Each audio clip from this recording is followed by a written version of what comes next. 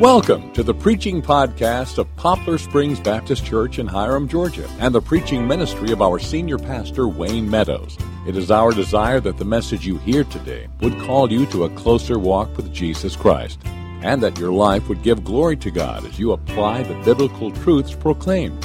For more information about the ministry of Poplar Springs Baptist Church, check us out on the web, www.psbchurch.net. Thanks for listening, and enjoy the preaching of God's Word.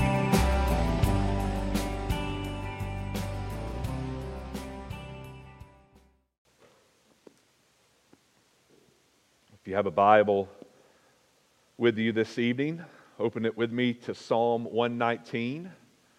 Psalm 119, and we will look tonight at verses 49 through 56. Psalm 119, verses 49 through 56. We're in our study that we have called the Golden Alphabet. And in the Hebrew alphabet, we come to Z much quicker than we do in the English alphabet. Tonight in these verses, we're in the 7th stanza, the 7th of 22, found in Psalm 119, and it is structured by the Hebrew letter Zayin. So if you're new with us in the study tonight, Psalm 119 is 22 stanzas long, 8 verses each, and in each stanza, the beginning of each line starts with the corresponding letter of the Hebrew alphabet. So it moves through all 22 letters of the Hebrew alphabet, and tonight we're in the Zayin portion of the text, and so the letter Z is what's guiding and structuring these verses. So if you have your Bibles open, follow along and hear the Word of God tonight. Psalm 119, starting with verse 49. Remember your word to your servants, in which you have made me hope. This is my comfort in my affliction, that your promise gives me life. The insolent utterly deride me, but I do not turn away from your law. When I think of your rules from of old, I take comfort, O Lord. Hot indignation seizes me because of the wicked who forsake your law. Your statutes have been my songs in the house of my sojourning. I remember your name in the night, O Lord, and keep your law.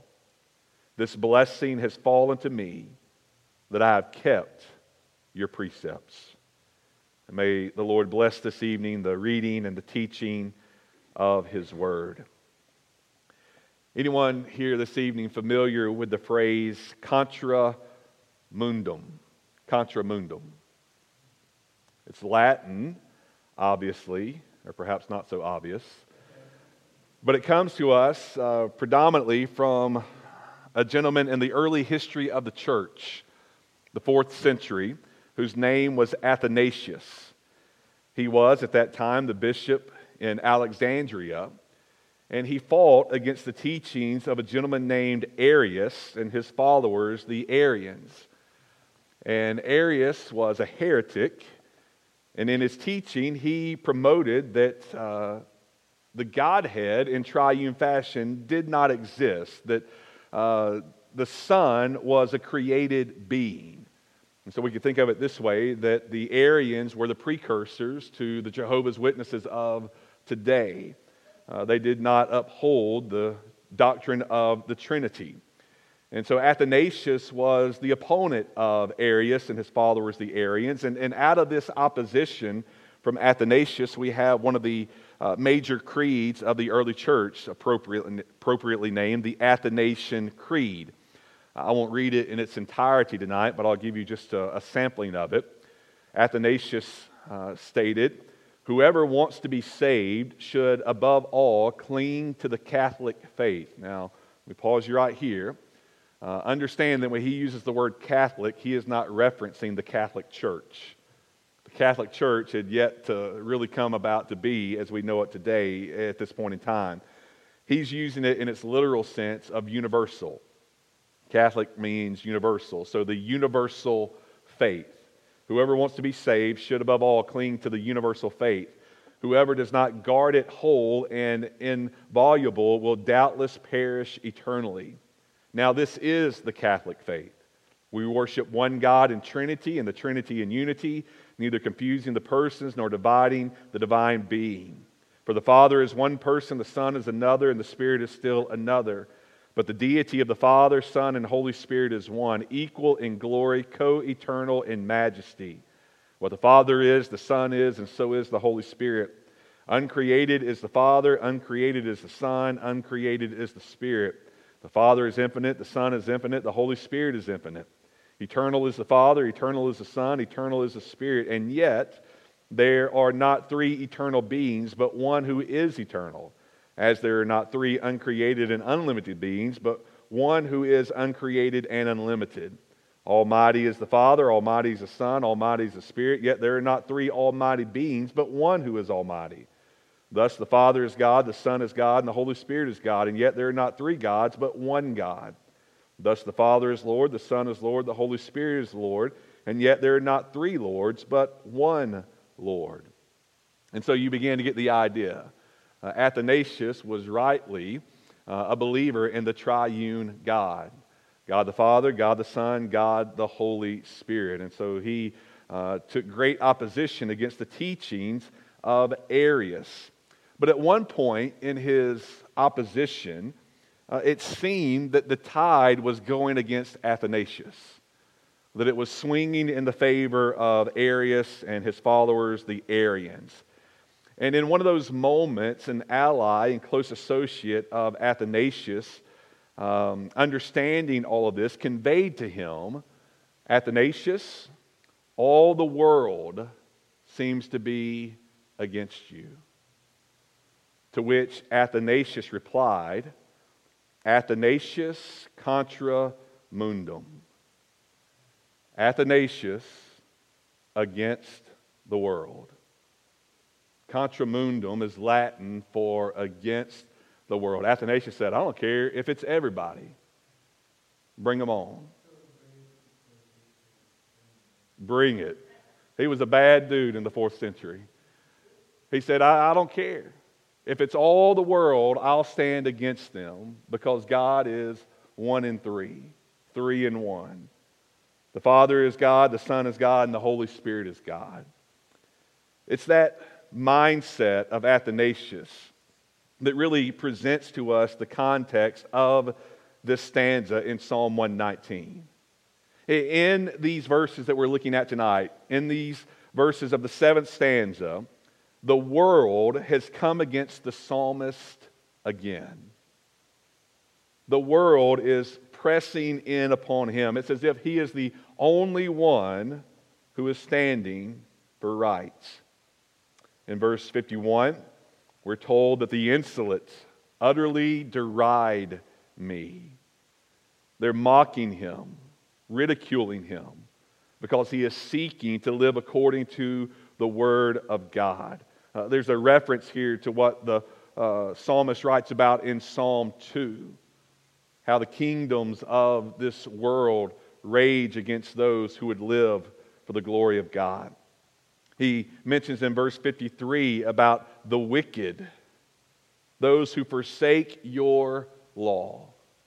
The psalmist seems to be in a place of isolation, and everyone and everything is against him. The world is against him. But here in this section of Psalm 119, we have the psalmist going contra mundum. It's me against the world. I don't know about you, but I think we feel that way sometimes in our own lives. That the world is entirely against us. And that really shouldn't surprise us as followers of Christ. It didn't seem to surprise Athanasius. It didn't seem to surprise the psalmist here. And it shouldn't catch us off guard either. Jesus taught us this in John chapter 15. Jesus said, if the world hates you, know that it has hated me before it hated you. If you were of the world would love you as its own. But because you're not of the world, but I chose you out of the world, therefore the world hates you. If we as Christians are in favor with the world, then something's not wrong with the world, something's wrong with us. If we're followers of Christ, we should expect that the world would be against us. Listen to what Jesus said just a few chapters later in the Gospel of John. In John 17, he's coming to the end of his final discourse and high priestly prayer. He says, I have given them your word. He's speaking of his followers. I have given them your word, and the world has hated them. What's the context of Psalm 119 in its entirety? The Word of God. Living the Word, loving the Word, exalting the Word. Well, when we seek to govern our lives by the Word of God and to live that Word out in faithfulness before God, you can expect what Jesus said to be the reality. The world will hate you for it. Somebody has sold you a bill of goods if they've told you it's easy to be a Christian. When you sign up to follow Christ, you're signing up to go against the world. John, writing all of this in the gospel, John 15, John 17, and that last discourse and high priestly prayer of Jesus, records for us those events. But when he writes his epistle in the New Testament, the letters of 1 John, 2 John, and 3 John, and 1 John 3:13, he kind of gives us the synopsis of all that Jesus said. He kind of just distills it into one line. He says in 1 John 3:13, do not be surprised, brothers, that the world hates you. There you go. You're going to live for Christ, you're going to be hated. You're going to be mocked, you're going to be derided, you're going to be ridiculed. The wicked will come against you. But what do we do when we find ourselves in that situation? What do we do when we find ourselves contra mundum against the world? Well, this particular stanza of Psalm 119 gives us an answer. It shows us how we should respond. The psalmist, when the world came against him and he went against the world, his reply, remember the word. Remember the word. That's the theme that runs through this particular stanza. It opens the stanza in verse number 49, where he offers a petition to the Lord for God to remember his word. Remember your word to your servant, in which you have made me hope. He calls for the Lord to remember the promises that he has issued, and in which his hope has been placed. And then in the middle of the psalm, the middle of the text in the psalm, in verse 52, he says, when I think of your rules from of old. It's rendered in other translations as, when I remember your rules from old. Again, he's going against the world by remembering the word. And then in verse number 55, towards the end of the stanza, the theme reappears. I remember your name in the night, O Lord, and keep your law. What do we do when we find ourselves going against the world? The simple answer, remember the word. Remember the word of God. Do not forget what God has said. I think this is one of the reasons so often in Scriptures we find the command, the divine imperative, don't forget, remember. Remember, remember, remember. Think about all the ways that God has built remembering into our faith. When we gather for the Lord's Supper as a church, we do this, what? In remembrance. Remember. And here the psalmist says, if we want to stand against the world, we must remember the word. So as we do that, what we discover is the outcome. How we stand against the world in remembering the word. There's 6 things that will happen.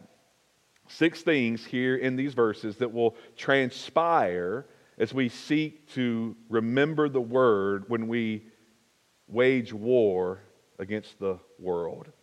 So first of all, let me give you these to you tonight. First of all, when we remember the word, when the world is coming against us, it will produce hope.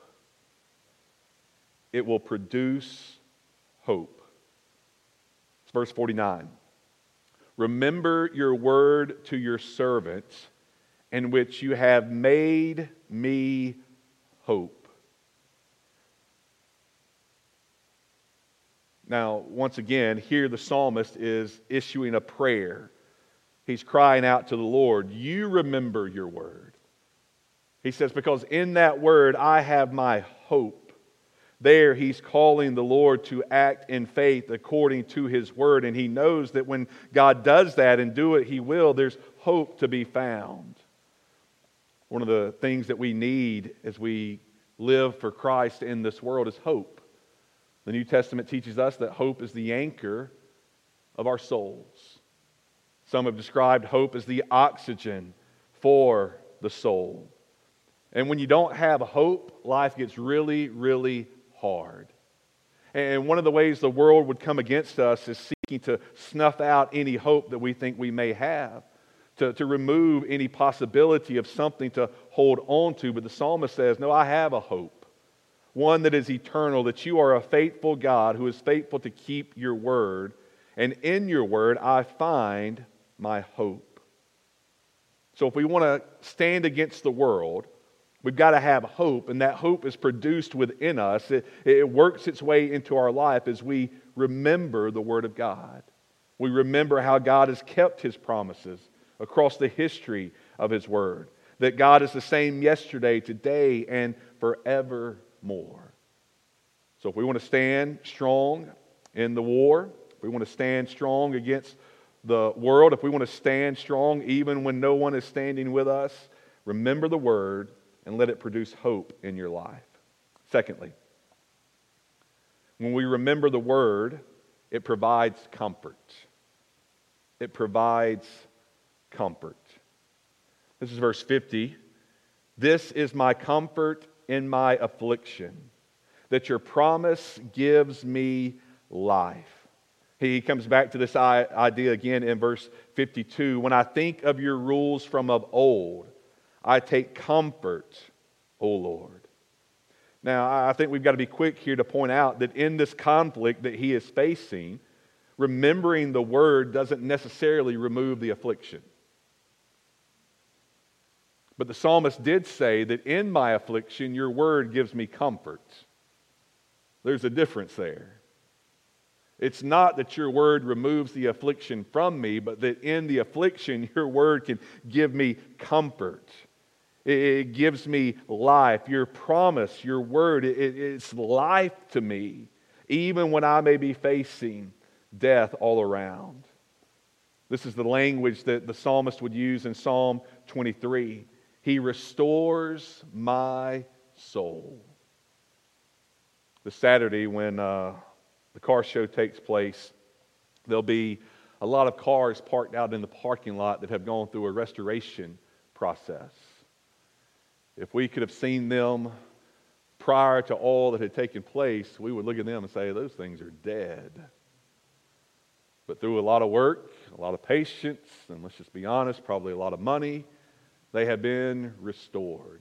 They've been given new life. And so we'll look at them on Saturday and we'll be envious and probably jealous and wish that we had it and could drive it home. But they have been given life again. Well, that's what the Word of God does for us as believers when we find ourselves facing affliction. When we find the world coming against us. When we find ourselves at the end of the rope. How do we hang on? How do we climb back up? Well, you find comfort in the Word of God. You find comfort in the Word of God. Take comfort in God's Word. So remember the Word, it provides comfort. Number 3, we remember the Word because it promotes faithfulness. It promotes faithfulness. This is a theme that really runs throughout the entirety of Psalm 119 in relation to the Word. But here the psalmist tells us in verse 51 that he's being mocked, he's being ridiculed, he is being derided because he is living out God's Word in a hostile environment. Yet he says, I do not turn away from your law. There's resolve that is there. There's steadfastness that is there. Where do we find that? Where does that come from? How do How do we remain steadfast? Well, we've got to stay in the Word. We can't turn away from that which we are to live and then expect that we'll continue to live it. He comes back to this again in verse number 55. He says, I remember your name in the night, O Lord. In that verse, there's some discussion about how he's using the language of night. It could be, if we take it in a very literal way, that he's referencing that when he lays down at night to go to sleep, he meditates before he drifts off into sleep on the Lord, remembering His name. His name is a refuge for all who trust in Him. So it could be that that's what he's speaking of. But it could also be that he says, I remember your name in the night. And the night there is not the literal sense that nightfall has come and the sun is set and the moon is now shining, but that he's living in dark days spiritually. This is what John does in the Gospel of John when he uses night. You remember when Judas left out of the upper room to go and to betray Jesus? John gives us this little snippet of information there that he departed, he left, and then he says, and it was night. Yes, the sun may have set, and yes, it may have been nighttime, but what John was getting at there is that it was spiritually dark. That the Son of God, the light of the world that had come and stepped into darkness, men loved darkness rather than light, and that was about to be displayed in a fashion that had never been seen before, as the Son of God, the light of the world, would be handed over to be crucified. So it could be that the psalmist here has that in mind, that I am living in spiritual darkness, but I remember your name, I remember your word, and I keep your law. We'll never live by God's word if we don't remember God's word. We'll never keep God's word if we don't read God's word. So remembering the word will promote faithfulness in our lives as we seek to stand against the world. Number 4, remembering the word provokes rage. And perhaps that's the point you never thought you would hear in a Bible study. But one of the things that I think we need to remember as we read Scripture, one of the things that we need to take note of when we read, are the things that surprise us. And if you're not a little bit surprised when you read what the psalmist wrote in verse 53, you didn't read it right. Hot indignation seizes me. The King James says, horror seizes me. Rage has gripped me. Some translations render it, hatred has grabbed hold of me. We're often taught, and in a sense, rightfully so, that we should not hate. Jesus told us this, right? Don't hate your brother. To say that you hate someone is equivocal to casting them into hellfire. Don't do that. And there's a sense in which we shouldn't do that, and it's wrong to do that. But at the same time, a righteous indignation is a very appropriate thing. Hatred is not wrong. The Bible teaches us in Proverbs that God hates some things. 6 things the Lord hates, yea, 7 are an abomination unto Him. They turn the stomach of God. They stink literally in the nostrils of God. And if God hates those things, guess what you and I should do? We better hate those things as well. And here the psalmist says, your word has reminded me that I need to hate some things. And one of the things that I hate are when the wicked forsake your law. When they turn their nose up at your ways and your righteous rules and your judgments, he says, man, it seizes me. It grips my soul. It provokes a righteous rage within me. There's some things that should have that effect upon us. And if it doesn't lead us in that direction, we're probably not remembering the Word. He says, remember the word and let it provoke a righteous rage within you. Hot indignation, horror seizes me. And one of the things that is perhaps in the mind of the psalmist here, when he uses the language of those who forsake your law. Again, if Daniel is the author of this text, he, along with countless others, have been taken out of Jerusalem and Israel from the land of promise, taken captive into Babylon. There he's living in the courts of King Nebuchadnezzar, continuing to want to faithfully live for the Lord. But yet all around him, he has seen others who have come with him into this exile, and they are forsaking the way of God. They're turning their back on the Word, turning their back on the Lord. They're living wicked lives now. And Daniel says, man, that's tearing me up on the inside. There's hot indignation that is there. I don't want to lead us down a path that we don't need to go down. But sometimes, perhaps even all the time, when you're in a fight, you better have some fire in your belly or you won't get out of the fight. This is not a call to take up arms. This is not a call to promote vengeance. It's not none of that. None of that.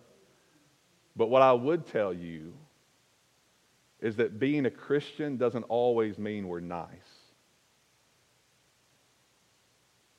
Okay? Now that doesn't mean that you're rude. And that doesn't mean that you are offensive to people. You've heard me say that enough, right? I hope you understand that. We're not the offense. The gospel is the offense.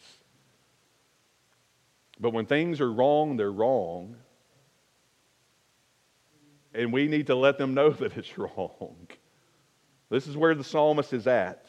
There's hot indignation that seizes me because of the wicked who forsake your law. It's troubled him, and it should trouble us as well. It should provoke a righteous rage. Number 5. Let me move on. Number 5. When we find ourselves going against the world, we remember the word because it will petrify our joy. This is verse 54. So the psalmist is living in a land where he is mocked and ridiculed and derided, where wickedness is surrounding him and the law of God is forsaken. But yet, what's he doing in verse number 54? He's singing a song. He's singing. He says, your statutes have been my songs in the house of my sojourning. We are a people, no matter what we're facing, that can sing. What did Paul and Silas, when they were sitting in a prison cell, what were they doing in the middle of the night when they had been in prison for preaching the gospel in the book of Acts? They were singing. We have a faith that sings. We have songs that we can sing no matter the season that we are facing. Let everybody come against us. But when we remember the word, it solidifies the joy that we have in Jesus. It keeps a song coming across our lips. Your word, he says, it's been my melody. It's been my joy. And part of that is produced in that second line of that verse because this is just the house of my sojourning. Here's what the psalmist was saying. I'm just passing through. Let all the world come against me. Let everybody in the world hate me. I don't care because I am passing through this world. This world is not our final home. This world will not last. This world and its system will cease one day when the King returns. When you read Revelation 19, what you read about there is the language of Babylon being employed, and it's not speaking of the Babylon that Daniel was in the Old Testament, but Babylon is symbolic of the world system. And you know what Jesus does with it? He puts it up in smoke. And what we have in Revelation 19 is the choir of heaven saying, hallelujah, hallelujah, hallelujah. That place is no more. And then what do we have in Revelation 20? John says, behold, I see a new heaven and a new earth. The old heaven and the old earth have passed away. We sing as we remember the Word because the Word reminds us that this world is not our final home. We're just sojourners. We're passing through. To remember the Word as you fight against the world and let your joy be solidified. And then finally in verse number 56, remember the Word because it presents blessings. It presents blessings. The psalmist ends this particular stanza by saying, this blessing has fallen to me, that I have kept your precepts. This blessing has fallen to me, that I have kept your precepts. Now, there's a couple of ways we can take that, right? We could take it in the sense that the psalmist is declaring that he has been blessed, that God has poured out blessings upon him because he has kept the precepts. He has walked in the ways of the Word, and certainly that would be right.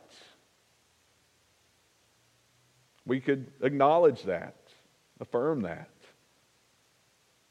But it could also be that the psalmist is saying, this blessing has fallen to me, that I have kept your precepts. That here is the blessing that has been given, that God has supplied grace to enable me to live according to your Word. How do we make it when we stand against the world?